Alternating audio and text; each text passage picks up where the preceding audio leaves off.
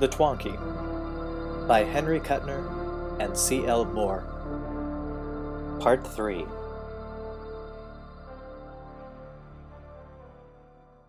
Carrie phoned Fitzgerald again. I wasn't kidding. I'm having hallucinations or something. That damned radio just lit a cigarette for me. Wait a minute. Fitzgerald's voice sounded undecided. This is a gag, eh? No. And I don't think it's a hallucination either. It's up your alley. Can you run over and test my knee-jerks? All right, Fitz said. Give me 10 minutes. Have a drink ready. He hung up, and Carrie, laying the phone back into its cradle, turned to see the radio walking out of the kitchen toward the living room. Its square box-like contour was subtly horrifying, like some bizarre sort of hobgoblin. Carrie shivered. He followed the radio, to find it in its former place, motionless and impassive.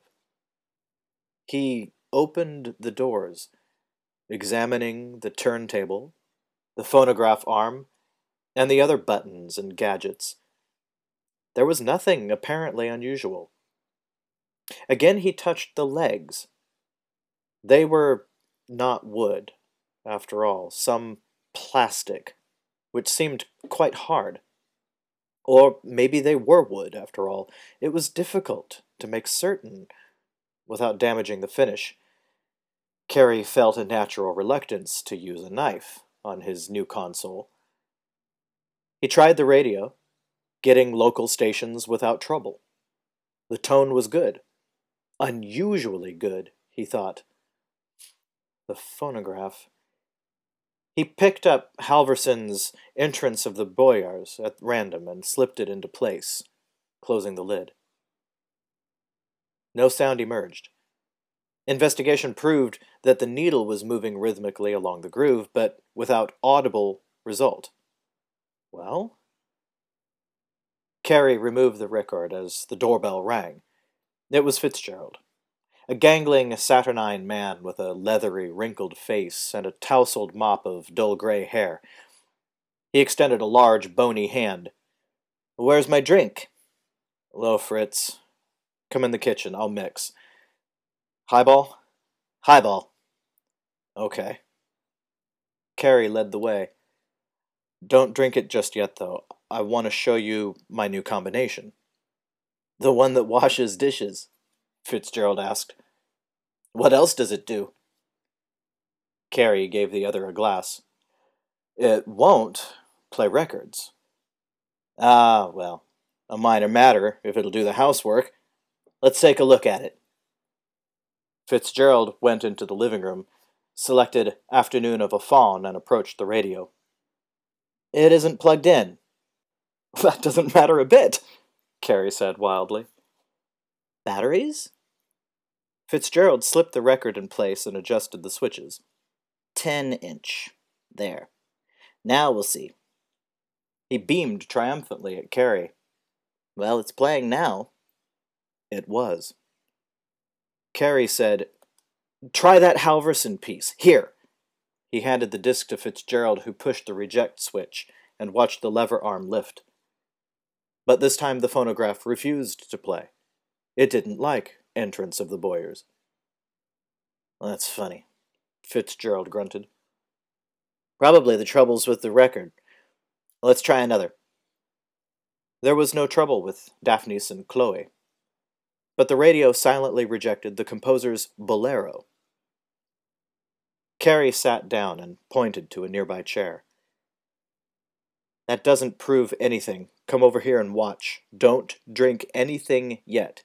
You feel perfectly normal? Sure.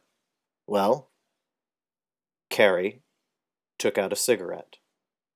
The console walked across the room, picking up a matchbook on the way, and politely held the flame. Then it went back to its place against the wall.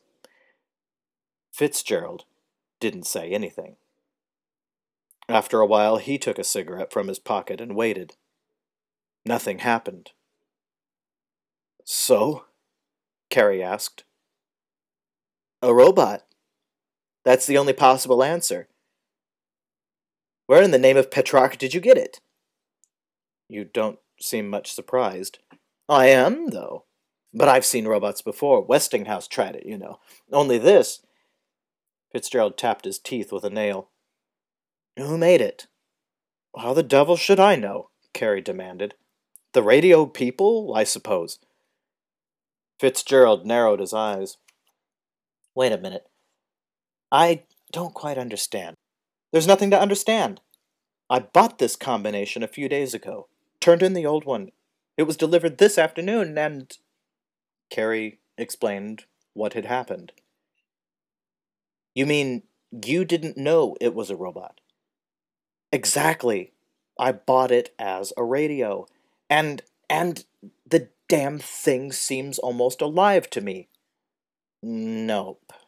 Fitzgerald shook his head, rose, and inspected the console carefully.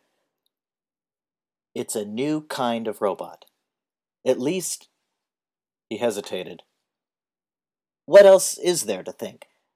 I suggest you get in touch with the Mediastern people tomorrow and check up. Let's open the cabinet and look inside, Carrie suggested. Fitzgerald was willing, but the experiment proved impossible. The presumably wooden panels weren't screwed into place, and there was no apparent way of opening the console. Carrie found a screwdriver and applied it, gingerly at first, then with a sort of repressed fury.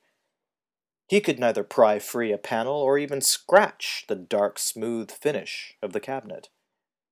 Damn, he said, finally. Well, your guess is as good as mine. It's a robot, only I didn't know they could make 'em like this. And why in a radio?